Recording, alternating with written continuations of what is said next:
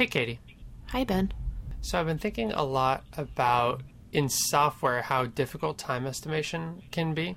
And that's something that I deal with every day as a software engineer.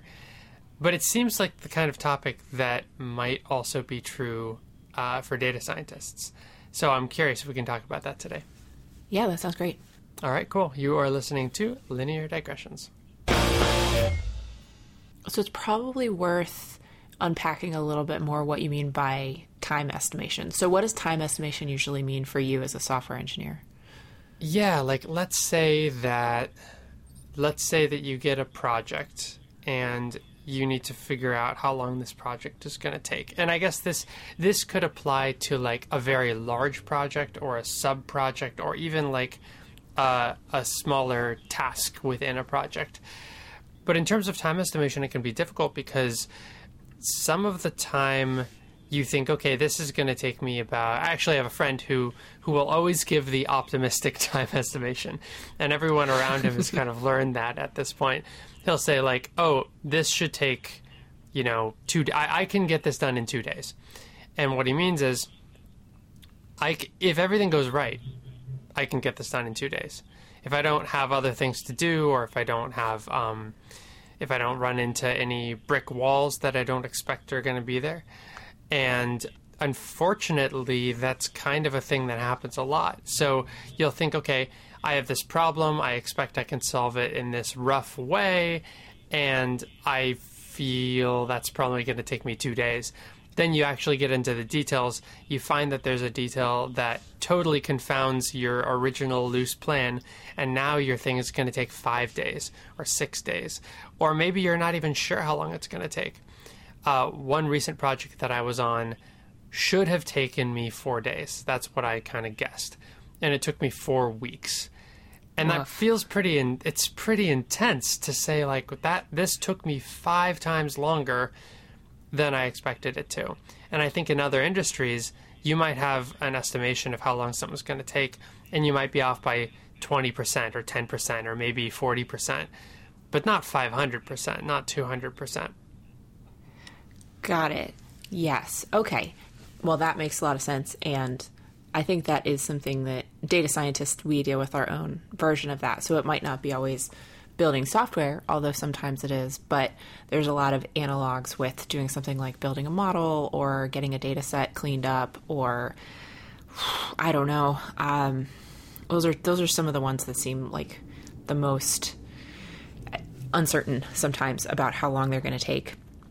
And I think you're right that there definitely is, it's a little bit striking how bad we are at estimating how long software takes to deliver, because I've certainly seen my fair share of projects that are budgeted for 2 months and then 6 months later they're still kind of going. And so one question, if you're a practitioner in this field, you might hear about this and have your own versions of these stories. And as you said, it can be pretty hard in the moment to really step out of it and say, like, why does this happen? I mean, we know why it happens in any one case because, you spend 4 weeks just like wrestling with the problem and you know what the technical, you're like, oh, the documentation was all wrong, or we had this assumption about like the technical specs of a certain system that turned out to be wrong, or there was just a thing that was not super well scoped and we should have spent more time on it, whatever. So that's not what I mean by not understanding why this happens. What I mean by we want to understand why this happens is, why do we systematically often get this stuff wrong? And so that's what I want to talk about today. In particular, there's a really good blog post by Eric Bernhardson entitled "Why Software Projects Take Longer Than You Think, a Statistical Model."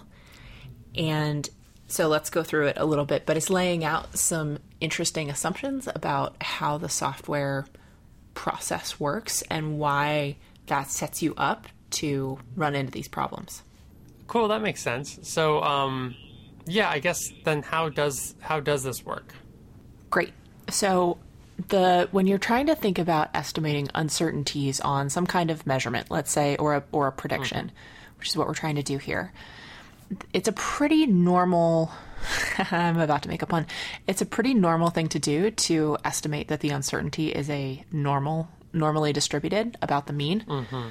So the normal distribution, just as a reminder, is the bell curve shaped one, Gaussian if you're a physicist like me, so apologize if I call it that.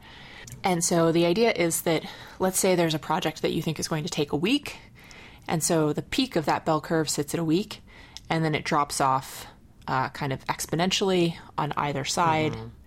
It won't always take exactly 1 week, but with a normal distribution, it's predicting that it'll take maybe between 5 days and 9 days, like 90% of the time. Exactly how wide that normal distribution is a separate parameter, but it's, kind of telling you something about your uncertainty on that estimate. Right. So far, so good? Yeah. So if you assume that uncertainties on these projections are normally distributed, then things in general will be tidy and well behaved. And that's because the normal distribution is actually symmetric, right? You're just as likely to be 25% high as you are to be 25% low. And so if you were to have a series of tasks, each of which had a normal uncertainty on it, and you add them all up, then there's no particular reason why it should err on the side of being too conservative of an estimate rather than too aggressive of an estimate. But there are a few things that start to break down when you start to think about this in more detail. Let's think about the normal distribution itself, again, with the idea that there's a 1 week estimation time on a certain project or a piece of a project. So a normal distribution would say that it's just as likely to run under by 2 days as it is to run over by 2 days, right? Right. And it also says that it's just as likely to run over by, let's say, 6 days as it is to run under by, say, 6 days. So what you're saying is it's just as likely for it to take 1 day as it is for it to take 13 days. Yeah. And let me take this even one more step. Let me take this even one more step. I think you and I would both agree that something that you budget for 7 days could take 15 days, right? More than twice as much as you budgeted. But can something that you budget for 7 days take -1 day? Because if it can take 8 days too long, can it take 8 days too short? I suppose if you have a bad memory, yes. You could have done it yesterday. Or a time machine. Right. Or, yeah, if you had a time machine. I mean, there are a lot more bad memories than there are time machines, but... So you see some of the problems here, right? Yes, that is definitely, joking aside, that is a serious problem. Yeah, so one of the first shifts that is made in this blog post that I think is pretty smart is instead of thinking linearly about how long a project is going to take relative to how long you estimate, which is kind of what this normal thing implies, is that lower and higher look the same. Instead, think of it in terms of what I think this blog post terms the blow-up factor. So that means instead of thinking about is this 10% this way or 20% that way, think of it in a factor of 2 or a factor of 3. So instead of saying it's just as likely to be 3 days faster as 3 days slower, say it's just as likely to be 2 times slower as it is to be half as slow, right? Right. So you're thinking about it multiplicatively instead of additively. Because if you think about it additively, 3 days early is almost is almost double speed. 3 days later is not almost half speed. Right. Yeah. So you're thinking of it in terms of multiples, like how many times faster or slower is this, rather than in days. And the thing that implies is that now you're in the regime of, instead of it being a linear type relationship with the data, or like a linear distribution in your data, it's now exponential, because exponential is defined in terms of multiples of the data on top of themselves. And so that means that now... Oh, yeah, go ahead. One other thing this solves is you can't finish the project 1 day before you start anymore. Correct, yes. So what we do is, instead of saying that our uncertainty on the time itself is normally distributed, we say our uncertainty on the blow-up factor is normally distributed. So we're just as likely to get it wrong by a half as we are to get it wrong by a factor of 2. so what that means is that now our uncertainty distribution, instead of it being a normal, it's what's called a log normal. So it's just a log of the normal. And that has a different shape. So it starts out it can't go into the negative. So we've solved that problem of a project ending before it starts. And then it peaks up pretty fast. So it says that it's going to be very rare for a project that takes a week to take 1 day, but it wouldn't be that uncommon for it to take maybe 4, 5, 6 days. Then it starts to fall off, but it's got a long, long tail out to the high side. So a log normal will go out to, if it peaks at 7 days, there'll still be plenty of distribution out at 10 days, at 15 days, at 20 days. And in fact, it goes all the way to infinity if you wanted to. Like, low probabilities out there, but there's no theoretical upper limit of how long a project could take. Well, I mean, I guess there's the life expectancy of the person who's doing it. But yeah, mathematically, the tenure of the person who's in charge of it. At some point, they say, like, get out of here. Also, yeah, like, fire the person if they're still working on their 1 week project 5 years in. Right. Yeah. So now we're starting to get into like organizational dynamics. But anyway, the point is that now we're thinking in terms of log normal instead of normal. And that also means that now medians versus means start to look a little bit different. So with a normal distribution, the mean and the median are at the same point. It's at the high point of the bell curve. But for log normal, the median is going to be at the peak of the distribution again. But because by definition, there's as much probability mass below the median as there is above. But the shapes on the low side and the high side are different. So the shape on the low side is this very quickly rising distribution that starts from 0 and then goes up to the median. But then on the high side of the estimation, to the right of the peak, there's this long, long tail, right? And so that means that while the median is at the peak, the mean is actually above the peak. And by how much kind of depends on the parameters of the distribution. But if the median is going to be, let's say, 7 days, the mean might be something like 10. That's not intuitive at first, but when you think about it, it does make sense. Yeah, so the intuition is here if you stop and think about what this has to do with software engineering. What that's saying is that most of the time, most tasks take about as long as you think that they're going to take. And maybe a healthy proportion of them even take a little bit faster. I know on my team sometimes we'll think something's going to take a day and then engineer sits down and is able to bang it out in a few hours. So that's something that happens. But it also means that there can be outliers that can really pull the average of the distribution up. So even if you're running on schedule or ahead of schedule on 80%, 90% of your tasks, if there's one task that runs way over, it can quickly run over by more than how much time you're saving on all the other small tasks, because there's such a high ceiling to how long those high uncertainty outliers can take. Right, because it's multiplicative, the range of potential amount of time is small on the lower end, or to the left of the peak, and really, really long to the right of the peak. Yeah. So like if you save even 50% on a task that's supposed to take, let's say 3 days, how much time are you going to save? You're going to save like a day or two. But if you go over, there's kind of no theoretical, to our earlier point, no theoretical upper limit. There can be a 3-day task that takes you 2 weeks. It can take 3 weeks. It can take 4 weeks. There's nothing that's making that physically impossible. And so one of the interesting points to ponder if you're thinking about this as a software engineer or as a data scientist is like, okay, so how should I use this to make better estimates about my software? And so the main take-home points I think here are a couple-fold.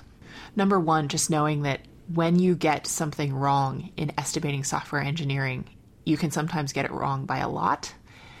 And that in particular, and this is something that is kind of hypothesized in the blog post, but I think I mostly agree with it, that the things that you end up getting wrong by the most and that blow up your estimates the worst are the ones that have the highest uncertainty, or the ones where you know the least going in. So if it's something that you've done a million times before and you have a pretty good sense of, what it is you need to do, like maybe you need to write an endpoint for an API. This will be the 20th endpoint that you've written. All the other ones went pretty smoothly, low uncertainty on that. Fine. But if it's something that's higher uncertainty, like we're going to integrate with a new library, we're going to try a new data set for this modeling approach, we're going to, maybe try to revamp the user experience around a feature that we think is really high value, but the people don't understand or they aren't using. Those are things that can be really unclear at the outset how hard they're going to be. And those are the ones that are the most likely to blow up your estimates. I think the thing that I find most interesting about this topic is the psychological aspect of it. Just speaking to what it's like being a software engineer working on a project, right? I mentioned at the beginning of the episode about how I had that one project that I expected it to take 4 days, and it ended up taking 4 weeks. Yeah. So that took me, we could say 15 working days more than it was supposed to. That feels like a lot, right? Just emotionally, when you're working on this for another 3 weeks and you're thinking, what's wrong with me? Why can't I get this done? It kind of wears you down. On the other side of it, I've also had projects that were supposed to take 4 days and I got them done in less than a day, right? Like we were talking about at the beginning, when you're doing the additive thing, the number of days when you are 4 times less efficient is a huge number of days. And the number of days when you're 4 times more efficient is actually a small number of days. And so it feels emotionally to me when that happens like I feel disproportionately worse as an engineer than I feel awesome as an engineer, even though I'm actually falling right within our little logarithmic curve, because I have more opportunity to reflect on how long the long project is taking me, and less time to reflect on how short the fast project took me. It can really feed the imposter syndrome. So it's interesting to hear this kind of pulled apart and talking about this from a mathematical perspective rather than just how you feel day to day doing your work. Yeah, totally. So there's a little bit more to this analysis that we didn't have time to get all the way into, and it's just really fun to read through on its own. So again, the name of the piece is Why Software Projects Take Longer Than You Think, a statistical model. The author is Eric Bernhardson, and we'll, of course, have a link on lineardigressions.com if you want to check that out and use it to get a little more on top of your software engineering estimates next time. And have empathy for yourself. Linear Digressions is a Creative Commons endeavor, which means you can share or use it any way you like. Just tell them we said hi. To find out more about this or any other episode of Linear Digressions, go to lineardigressions.com. And if you like this podcast, go ahead and leave us a review on iTunes so other people get to listen to this content too. You can always get in touch with either of us. Our emails are ben@lineardigressions.com and katie@lineardigressions.com in case you have comments or suggestions for future shows. You can tweet us at lindigressions. Thank you for joining us, and we'll see you next time.